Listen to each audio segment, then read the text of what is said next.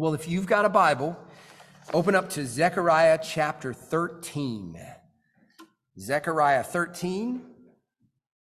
We have 2 chapters left in Zechariah chapter 13, and then Lord willing, this next Sunday, we'll wrap up with chapter 14. But this morning, we're in Zechariah chapter 13. We'll look at the whole chapter. It's not too long compared to some of the other ones. It's page 751, if you're using one of our hardback Bibles there. It'd be helpful if you've got the Word open. There's also a sort of a bare bones outline on the back of the worship guide. It has the main points, if that's helpful for you to keep an eye on as we move along. I have a friend whose parents own a beautiful historic house in Shelbyville, Kentucky. I don't know if anybody's ever heard of Shelbyville. It's south of Louisville. And his parents, they have this great house. They have lots of pretty cool antique stuff in the house. And one thing they have is this beautiful antique couch that's in sort of a sitting room. The first time we ever visited that couch, or visited that house, we sat on the couch, and our friend Rob was telling us how it was a special thing that we were allowed to sit on that couch, which I had never heard before. And he said, yeah, that couch, you're not allowed to sit on it until you're 18.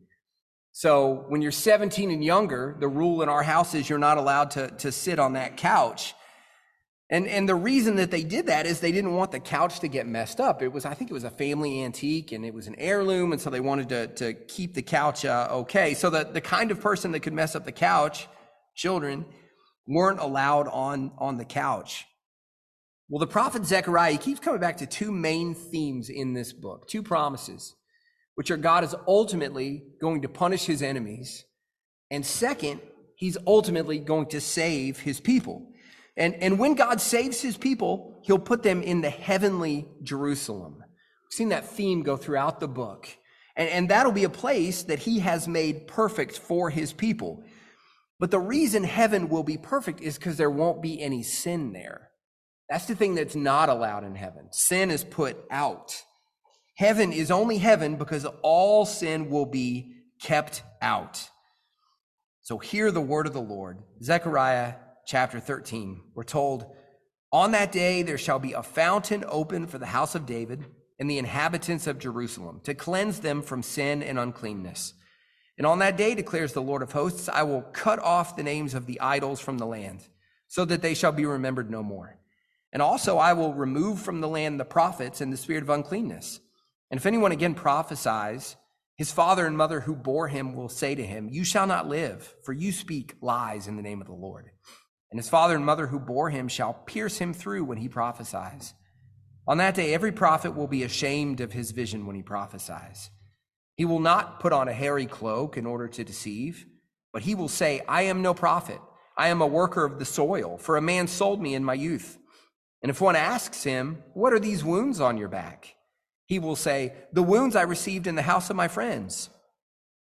Awake, O sword, against my shepherd, against the man who stands next to me, declares the Lord of hosts. Strike the shepherd, and the sheep will be scattered. I will turn my hand against the little ones. In the whole land, declares the Lord, 2/3 shall be cut off and perish, and 1/3 shall be left alive. And I will put this third into the fire, and refine them as one refines silver, and test them as gold is tested. They will call upon my name, and I will answer them. I will say, they are my people. And they will say, the Lord is my God. Well, the way our passage begins in verse 1 is with this phrase, on that day. And that's a phrase we saw several times in chapter 12 that we looked at a few weeks ago. It's a phrase that we'll see several times in our passage next week in chapter 14.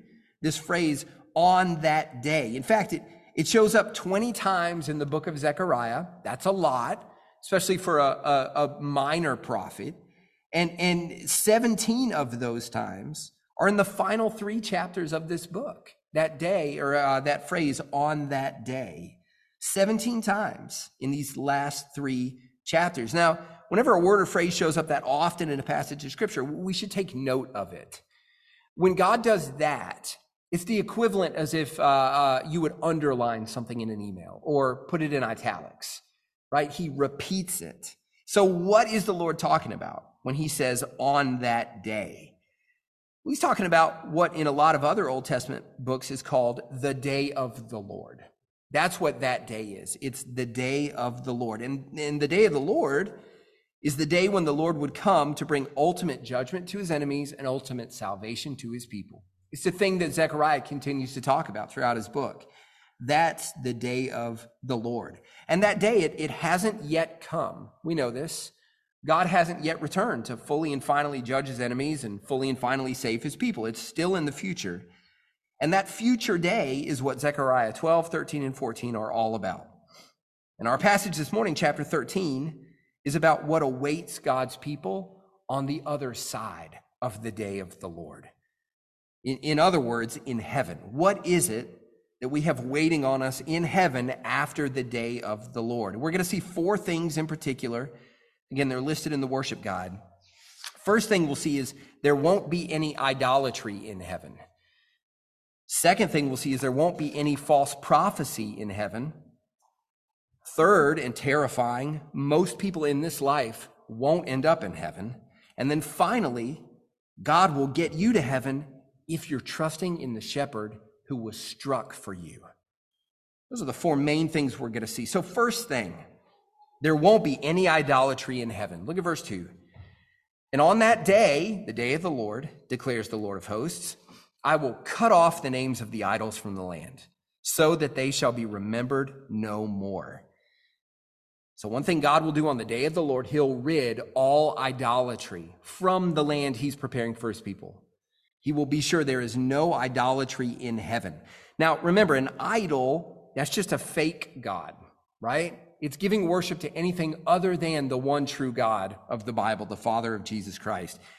So ever since Adam and Eve brought sin into the world in Genesis 3, mankind has been inventing fake gods. It's something we're really, really good at, just naturally. We have this propensity to create idols. So we saw one of them early on in Tim and Mark preaching through 1 Samuel.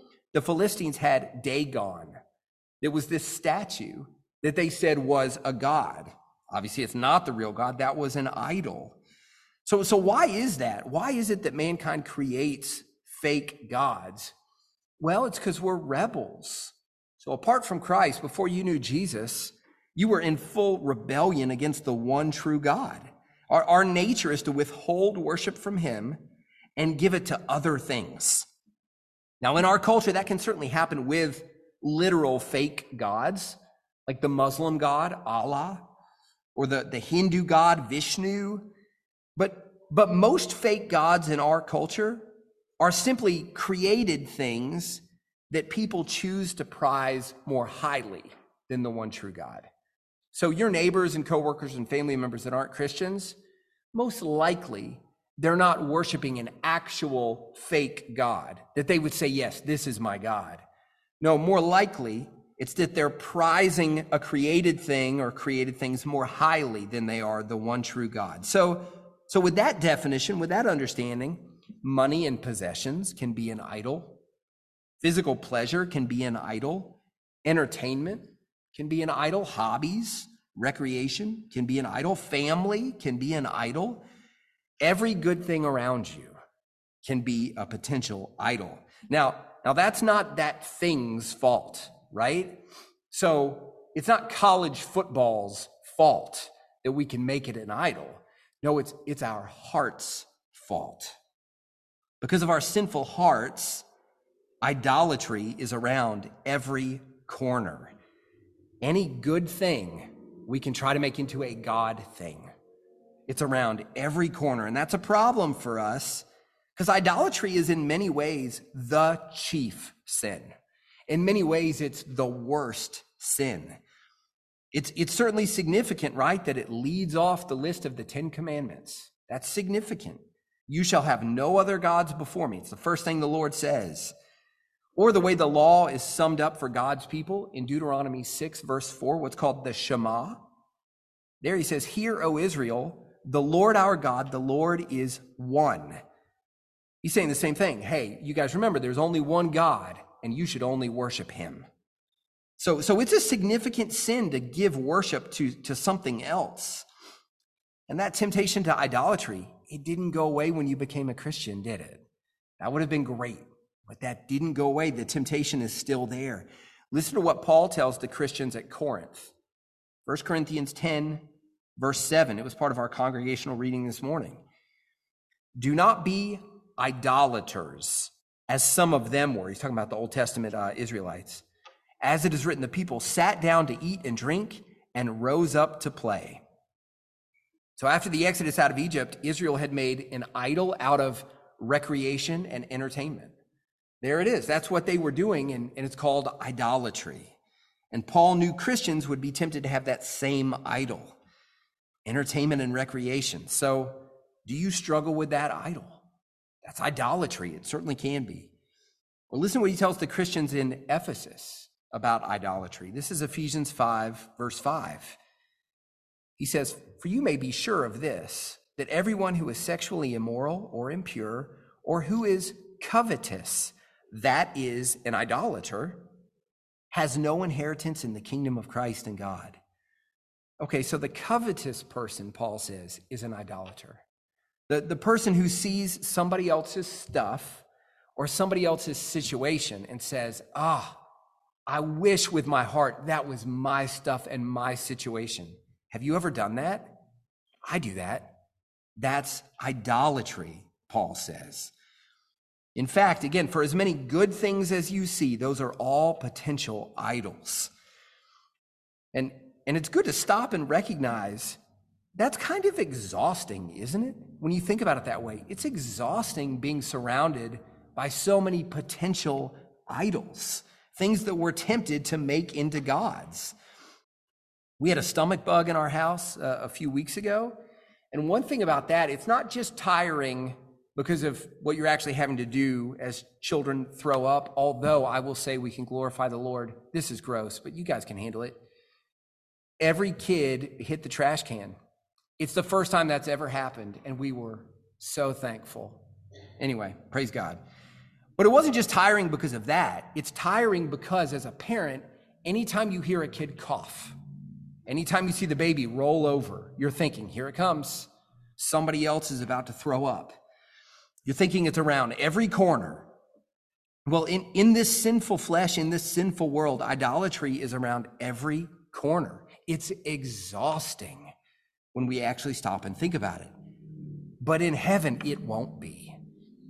Idolatry won't be there. Verse 2 again, "And on that day, declares the Lord of hosts, I will cut off the names of the idols from the land." That language of somebody's name being cut off, that was the language that was used when an entire family line was extinguished. When they said, okay, we're going to take the lives of these men, and then the family name won't go on. The name will be gone forever. Well, in heaven, idolatry of all kinds will be extinguished. It will be gone. Now, that's not because every potential idol will be kept out of heaven. No, heaven is full of good things, right? It's because your heart will be changed. My heart will be changed. We'll have a heart that only worships God and isn't tempted to do otherwise. And in that way, every idol will be kept out. Revelation 22:15 says that outside the walls of heaven are the idolaters. So idolatry will be kept out of heaven. And hopefully that's an incredible thought to you. If you're a Christian, you're headed for a place where you will never even be tempted to worship something other than God ever again. Can you even imagine that? That's an incredible thing. In fact, your idolatry will be so far away from you, it's like you won't even remember it. So this is something that's wild. When we were driving down from Maine, I drove the truck straight here from Maine. Maria and the kids and her mom drove to Kentucky. They drove through upstate New York, and they stopped at Niagara Falls, right? Niagara Falls, big deal, something that stands out to you. So in the van yesterday, the kids are talking about Niagara Falls, and Hayes doesn't remember. It was only a year and a half ago, right? For the rest of us, we remember. But when you're little, that's a long time. It's like ancient past. Well, what we're being told here in Zechariah is when we're in heaven, it's like we won't even remember how to worship a fake God. That's how new our hearts will be. That's how clean we will be. We won't even remember how to do it. Verse 2, and on that day, declares the Lord of hosts, I will cut off the names of the idols from the land so that they will be remembered no more. So there won't be any idolatry in heaven. Praise God. Now remember what Jesus tells us to pray for in the Lord's Prayer. Matthew 6, verse 10, your will be done on earth as it is in heaven. That should be a regular prayer of ours, right? We're praying, Lord, the way things are in heaven, make that way in my life now, even while I'm on the earth. So one application here, pray that you would more and more turn away from idols in this life, that your life would be more and more conformed in that way to the way it'll be in heaven. Pray you give your full heart only to the one true God and Father of Jesus Christ. And if you're a member of Cornerstone Baptist Church, pray that for your fellow church members. So that directory, if you pray through members, it's so easy. Sometimes we think, if I'm going to pray for somebody, I need to pray 4 minutes and I need to know everything that's going on in their life. No, you really don't.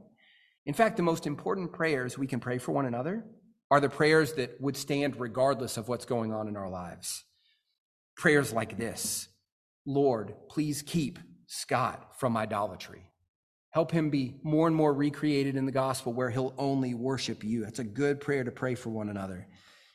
Well, we certainly look forward to the day when our heart will finally be idol-free for all eternity, so there won't be any idolatry in heaven. But the Lord, he doesn't just single out the sin of idolatry. Through Zechariah, he goes on to tell the people that there won't be any false prophecy in heaven either. Look at the second sentence of verse 2. And also, I will remove from the land the prophets and the spirit of uncleanness. Now, we know the Lord's not talking about removing all of the prophets. He's talking specifically about false prophets. We know that because of verse 3. And if anyone again prophesies, his father and mother who bore him will say to him, you shall not live, for you speak lies in the name of the Lord. So we're talking about false prophets here. People that say God's given them a word, but he really hasn't. And see, that's what a prophet is. A prophet is just someone who is supernaturally given God's word so that they can then give that word to the people. So Zechariah was a prophet. Here's the first verse of chapter 1 in Zechariah. In the 8th month, in the 2nd year of Darius, the word of the Lord came to the prophet Zechariah. So God supernaturally gave his word to Zechariah. That's how prophecy works.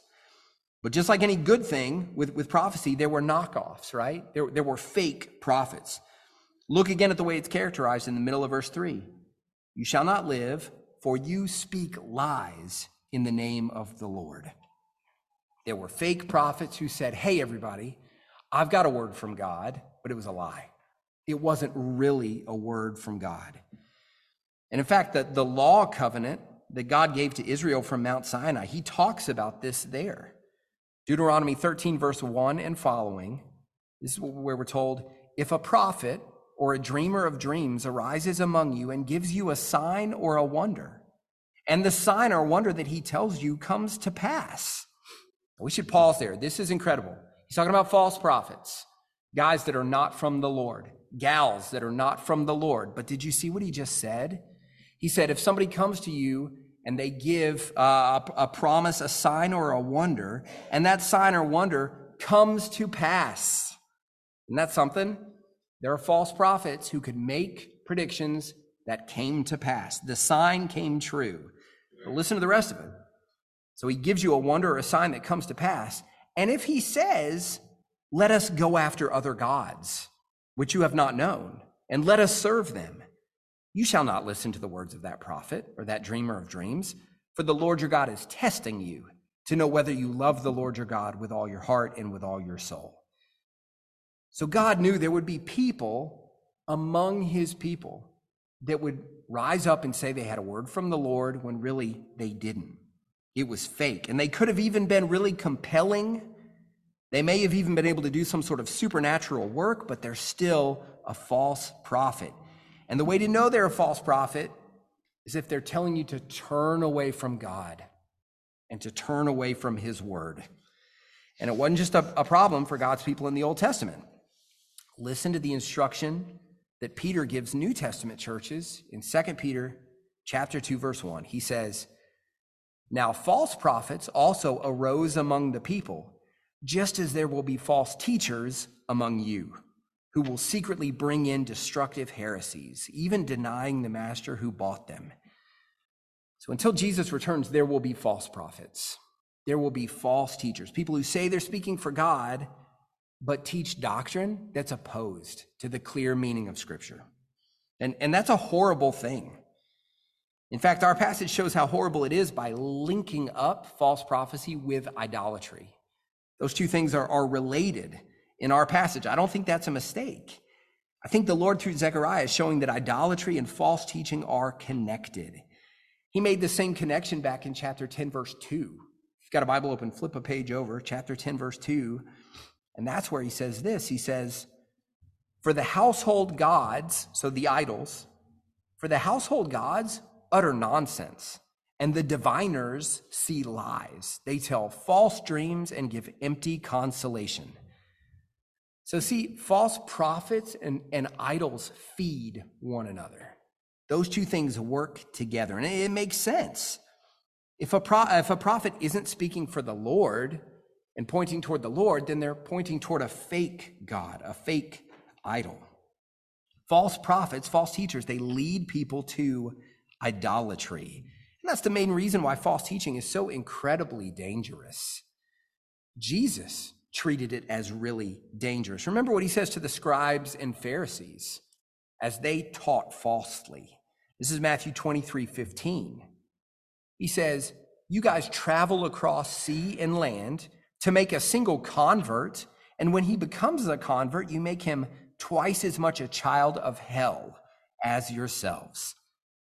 So Jesus is saying these false teachers are hurting those who listen to their teaching because they're turning people away from the Lord. Or think about what Paul tells the Galatian Christians in Galatians 5. He says if they listen to the false teachers, if they take their advice about circumcision in particular, they'll be severed from Christ. So those false teachers were hurting those who listened to their teaching because they were turning people away from the Lord. False teaching is dangerous. And that's why as Christians, we need to be vigilant to identify it, to process teaching that we hear, to test it by the word of God. And this is one reason why the Lord has given elders to his churches. So if somebody hands off a book to you or a devotional and says, "Hey, this is a great Christian book," and you've never heard of the author, you could reach out to one of the elders and say, "Hey, have you guys ever heard of this author?" Between the four of us, there's a good chance that one of us will have heard of him, heard of her. Or somebody commends somebody's sermons to you or podcasts. There are so many purported Christian teachers, and a lot of them aren't good. So take advantage of that, having elders and saying, "Hey, have you heard of this author? Is this author good?" When Paul's talking to the Ephesian elders in Acts chapter 20, he tells them part of their job is to keep an eye out for fierce wolves who will speak twisted things to draw away disciples after them. So that's what false teaching does. It's dangerous. But praise God, just like idolatry, false prophets will one day be held accountable for their teaching. It'll happen on that future day of the Lord, what Zechariah keeps referring to as that day. On the day of God's judgment, every false prophet will finally be held accountable. Look at verse 3. "And if anyone again prophesies, his father and mother who bore him will say to him, 'You shall not live, for you speak lies in the name of the Lord.' And his father and mother who bore him shall pierce him through when he prophesies." So that the false prophet will one day pay for his sins. The imagery that's used here is the image of his parents piercing him. Okay, now what's going on there? It's kind of an odd way to say it. Well, the Lord's probably pointing back to Deuteronomy 13, which is part of the passage we read about false prophecy a second ago. In Deuteronomy 13, God makes it clear that false prophecy is a capital crime. And one thing he points out is if a member of your family, Israel, is taking part in false prophecy, they're saying, "I'm speaking on behalf of the Lord," but they aren't, and they're calling other people to turn away from the Lord, then his own family should take part in bringing him to justice. That's intense, isn't it? He's leaning on that here for the imagery. He says, and his father and mother who bore him shall pierce him through when he prophesies. And this is a good reminder for those of us who are parents, and grandparents. As Christians, our loyalty to the Lord outranks loyalty even to our own children. Our loyalty to the Lord outranks loyalty even to our own children. God expected these parents in ancient Israel to turn in their adult children who were telling lies about the Lord and calling others to believe those lies. Don't forget what Jesus tells us, Matthew chapter 10, verse 37. Whoever loves son or daughter more than me is not worthy of me. So remember, as a Christian, you're a child of God before you're a parent to your children. You're a child of God before you're a parent to your children. So your loyalty to him outranks everything. That's a good question for us to think about every now and then as parents. Do I operate that way? Is it clear that my loyalty to the Lord outstrips my loyalty to even my own children? So a practical question. Are there times when you're confident the Lord wants your child to know something, but you don't tell him or her that thing because you're worried how they'll react? So are you nervous about telling God's truth to your children? Well, God called on parents in Israel to stand up for him when their adult children turned to false prophecy. And here God's pointing forward to a day when all false prophets will finally be punished for their sins. They'll be pierced. The book of Revelation uses the same imagery for final judgment, talking about the sword of the Lord that'll vanquish his enemies. But it's not just that on the day of the Lord, all the false prophets and false teachers will be punished. They'll also be faced with the shame that their sin merits. Our text really points this out. Look at verse 4. On that day, every prophet will be ashamed of his vision when he prophesies. He will not put on a hairy cloak in order to deceive, but he will say, I am no prophet, I am a worker of the soil, for a man sold me in my youth. And if one asks him, what are these wounds on your back? He will say, the wounds I received in the house of my friends. And we need a little cultural background here. A lot of what I just read, you're probably thinking, wait, what? What is this talking about? What's this mean? Well, think about the cloak there. He will not put on a hairy cloak. Well, most of the prophets, that's the way they dressed. They wore animal fur. So Elijah, you might remember, he did. Elisha, remember in the New Testament, John the Baptist. That was standard clothing for a lot of the prophets, including fake prophets. But on the day of the Lord, on the day of judgment, these false prophets will finally be ashamed of their sin, where they will want to take those clothes off rather than pretending that they were a prophet. They'd rather tell people, no, I'm not a prophet. I'm just a farmer. I didn't do this thing. I'm just a worker of the soil, they say. See, they'll finally be ashamed of their sin. The part in verse 6 about someone asking false prophets about the wounds on his back, this is where we see again the connection between false prophecy and idolatry. Most of the fake prophets took part in idolatry, and the idolatry around the nations, around Israel, a lot of times they would whip their own back. That was part of the worship of those fake gods. They would cut themselves even. But on the day of the Lord, when they're finally ashamed of their sin, they'll deny those wounds came from their idol worship. They'll say, no, I got this in a domestic dispute. This is something that happened in a friend's house. And again, the point's the same. On the day of the Lord, the false prophet will finally be ashamed of his sin. And isn't that encouraging to think about? That finally, a day's coming when all of God's enemies will finally be ashamed of their sin, of their wrongdoing. It's always discouraging when there's a trial. There's overwhelming evidence that this person's guilty. The jury finds them guilty. The judge is going to convict this person, and he gets to stand before the judge and make a statement, and he continues to proclaim his innocence, even though the whole world knows that he's guilty. Well, on the day of judgment, God's enemies won't be able to profess their innocence. It'll be clear they're guilty. They'll be ashamed of their sin, including the ones who have misled people with their dangerous false teaching. But praise God, just like idolatry, none of that false prophecy will be allowed in heaven. Middle of verse 2, and also I will remove from the land the prophets and the spirit of uncleanness. There, he's probably making it clear it's not the Holy Spirit that gave them the words to say. It was a spirit from Satan. It was a spirit of uncleanness. And they'll be kept out of heaven. And that means you'll finally be in a situation where you don't have to evaluate the words those around you say about the Lord. You won't have to sift through it to try to figure out what's true and what's false. You might remember the Bereans in Acts 17. They're commended because they searched the scriptures to be sure what Paul is saying is true. Well, the Bereans won't have to do that in heaven. Every word you hear about the Lord in heaven will be true. There won't be any false teaching. So look forward to that day. But in the meantime, pray that it would be on earth as it is in heaven. And in particular, pray that our church would be preserved and protected from false teaching, from false prophecy. Pray that inside of our gatherings, inside of our membership, we'd only say true things about the Lord.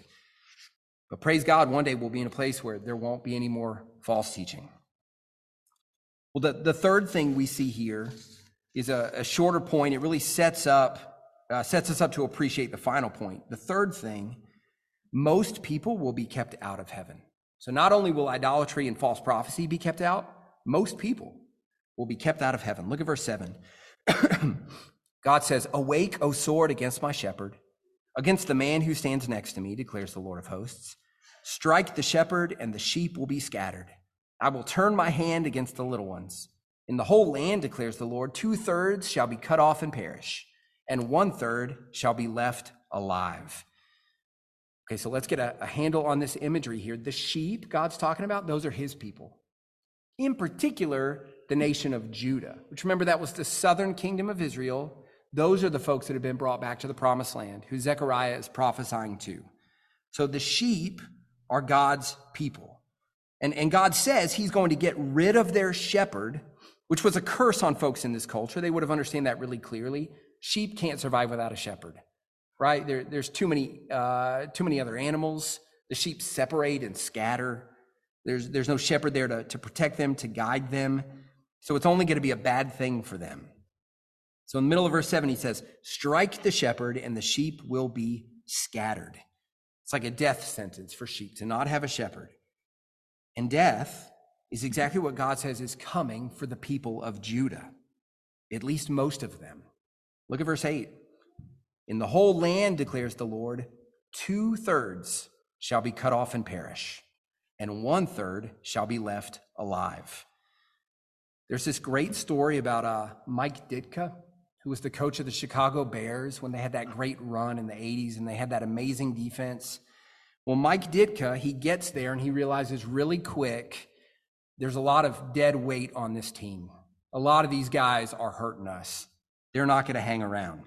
And he gives this speech, and the Super Bowl winning team, so many of these guys went back to this speech they heard 3 years before. Basically, Ditka gets the team together and he says, "I've got good news and I've got bad news. The good news is in 3 years, we're going to win a Super Bowl. The bad news is half of you aren't going to be around to see it." And that sort of struck fear into those guys' hearts. And sure enough, it was about that. They won a Super Bowl in 3 years, but half the guys initially in that locker room weren't there. That's the kind of thing God's saying here in verse 8. Particularly, he's telling Judah, 2/3 of them won't make it into the promised land. They'll perish, he says. That other phrase where he says they'll be cut off, that's a single Hebrew word. We talked about it in our class this morning, karat, the word for cut. It's the same word used up in verse 2 when he says, "I will cut off the names of the idols from the land." So in the same way idolatry will be kept out of heaven, the Lord is saying 2/3 of you, Judah, will be kept out of heaven. And the main point is straightforward. The majority of Judah is not going to end up in heaven. And that's not surprising for us to hear as Christians. The Apostle Paul, he's told us the same thing in Romans 9, verse 27. He's quoting Isaiah there, and he says, "Though the number of the sons of Israel be as much as the sand of the sea, only a remnant of them will be saved. So there's tons and tons of ethnic Israelites, but only a small portion, Paul says, quoting Isaiah, will be saved. And Zechariah, he's already highlighted this truth a few times in this book by using that same term, remnant. God will do a good work for the remnant, for a small portion of his people. But it won't come to all of Israel. It's what we see in verse 8 of our passage. In the whole land, declares the Lord, 2/3 shall be cut off and perish. And if that's how it works with God's Old Testament people, then we shouldn't expect it to work any different for the world at large. It's like Jesus tells us in Matthew 22:14, many are called to salvation, many are called, but few are chosen. So most people will be kept out of heaven. But here's the question. The question is, why just most people? Why just most people? All people are sinners. No person has loved God perfectly all the time and loved other people perfectly all the time. So the question really isn't, why is only 1/3 of Judah saved in verse 8? The question is, why is 1/3 of Judah saved, right? The question for us this morning shouldn't be, how come my child isn't saved, or my neighbor or my sibling? The question is, how am I saved? How is anybody else in this room saved? Well, the answer is in the very first verse of our passage, verse 1. On that day, there shall be a fountain open for the house of David and the inhabitants of Jerusalem to cleanse them from sin and uncleanness. It's our final point this morning. God will get you to heaven if you're trusting in the shepherd who was struck for you. So in verse 1, God provides a symbolic fountain that sinners can step into and come out clean. Their sin was washed away. But here's what we need to understand. That fountain had to be paid for. So I remember conversation. I heard my dad say this so many times growing up. So I'd be talking about something and I would tell Dad it was free. Say, no, that thing's free. And Dad would say the same thing. You might say, your parents may have said to you, that thing's not free. There's no such thing as a free lunch, right? And Dad wasn't saying that you're going to have to pay for it somehow, but what he was saying was, hey, somebody paid for that, right? There's no such thing as a free lunch. Well, the fountain in verse 1 that's representing sinners having their sins washed away, that fountain is not free. Somebody had to pay for it. So God, he can't just pretend he hasn't seen your sin. To use the imagery of Jeremiah 13:23, he can't look at a leopard and pretend it doesn't have spots. God can't do that. No, work has to be done to get rid of those spots. And someone had to provide the fountain to wash off your sins. And we see that good work described to us down in verse 7. Awake, O sword, against my shepherd, against the man who stands next to me, declares the Lord of hosts. Strike the shepherd, and the sheep will be scattered. Okay, let's see what this prophecy of verse 7 was ultimately pointing to. We heard it in our New Testament reading this morning, Matthew 26:31. Then Jesus said to them, you will all fall away because of me this night. For it is written, I will strike the shepherd, and the sheep of the flock will be scattered. But after I am raised up, I will go before you to Galilee. So Jesus quotes verse 7 from our passage in Zechariah. And who does he say the struck shepherd is? Well, who's the one who has to be raised up after he's struck? It's Jesus. Jesus is the struck shepherd. And where was he struck? Well, it was the cross. That's when the disciples scattered, just like this prophecy predicted, when Jesus was arrested and crucified. Now, why was he struck? Is it because of anything he did? Of course not. Jesus never sinned ever. Look at the way God describes him in verse 7 of our passage in Zechariah. God calls him my shepherd and the man who stands next to me. The imagery is that this shepherd is on God's side. He's righteous. He's a good guy. He's God's shepherd. He's with God. And we know that to be the case. Jesus has never, ever sinned. So an innocent man, the Son of God, was struck on the cross. That's a pretty wild thought when you stop and think about it. He didn't deserve it. He was perfectly innocent, but he was struck on the cross. But there's something even crazier. The crazier part is, who is it who struck him? Because there's a way in which it was the Romans and the crowd of the Jews that were saying, no, give us Barabbas, crucify Jesus. But see, behind all of that stands the one who had ultimately determined that Christ would go to the cross. Look again at verse 7 in our passage. Awake, O sword, against my shepherd. God calls on the sword to strike Jesus. God is the one who in the middle of verse 7 says, strike the shepherd. He's the one who through the cross struck Jesus. That's why on the cross, Jesus cries out, my God, why have you forsaken me? Now, why in the world would our good God punish his good son? Well, it's because the son was paying the penalty for our sins. By way of the cross, God struck Jesus so he doesn't have to strike you. That's the gospel. He struck Jesus so he doesn't have to strike you. His work on the cross purchased the fountain in verse 1 that cleanses from sin and uncleanness. And as a Christian, you've already been submerged in that fountain. And as a result, your sinful record has been washed away. It happened the very first moment you trusted in Christ. And that means that you, right now, are destined for heaven, this place we've been talking about in our passage. Because you're trusting in the shepherd who was struck for you, God will get you to heaven. Now, as we close, that doesn't mean that in this life you will walk a perfect straight line from here to heaven. We know that. We've already seen we're all sinners.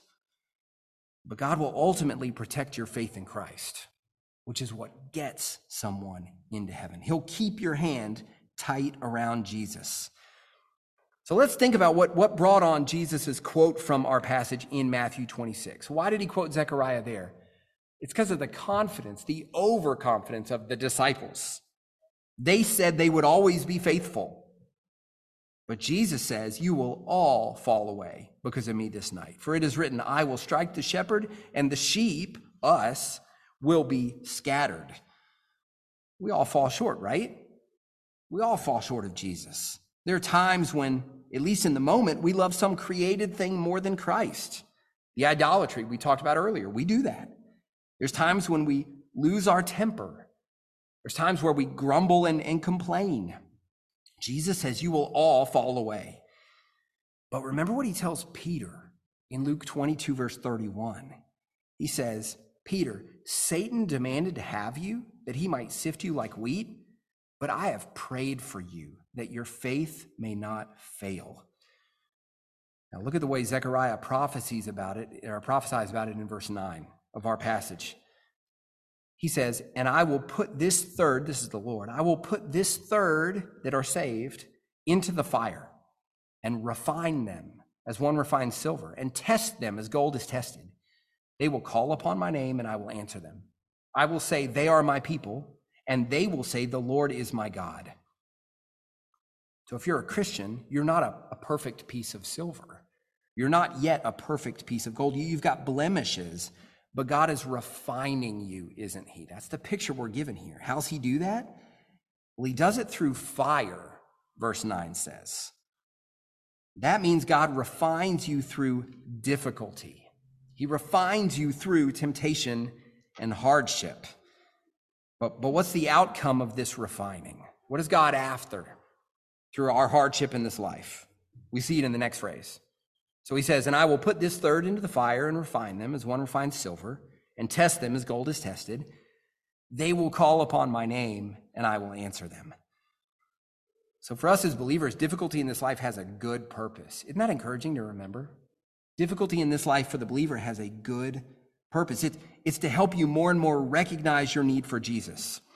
As you are tested more often, that will lead you to call upon his name and he will answer you. It helps you to recognize more and more your need for Jesus. That refining produces people who will call upon God's name. And isn't that so different from the way the world and other religions think? You know, the world would think, oh, I bet the longer you're a Christian, the less you need Jesus. Seems kind of intuitive, right? Especially when the world thinks about it. Religion is just being a good person, right? Learning to do good. So they would think about it probably the same way as a job. Okay, I bet you need your supervisor less and less the longer that you're in your particular role. I bet you need Jesus less the longer you go on in the Christian life. But see, the gospel says the exact opposite. The longer you live the Christian life, the more you realize how much you really need Jesus. And the main way the Lord teaches us that throughout the Christian life is with the fire of suffering. So when you have to battle against your sinful flesh tomorrow, that's God helping you to see your need for Christ. When you go through some significant suffering next month, that's God helping you to see Jesus is all you've got. He's refining your faith in Christ. If you're trusting in Jesus, then you're part of the group that the Lord says shall be left alive. You're one of the ones about whom God will say, they are my people, like the end of verse 9 says. I will say, they are my people, and they will say, the Lord is my God. So if you're trusting in the shepherd that was struck for you, that means God has decided to call you my people. An incredible thing. His care for you in the Christian life began in verse 1 when he washed you with the water of Jesus' sacrifice. It extends throughout the process of your life as he refines you like silver in fire. God will get you to heaven. And in that place, you and everyone else will be perfectly refined, never having to worry about idolatry or false prophecy or any other sin ever again. We'll be with God as his people for all eternity. Praise God for it. Let's pray.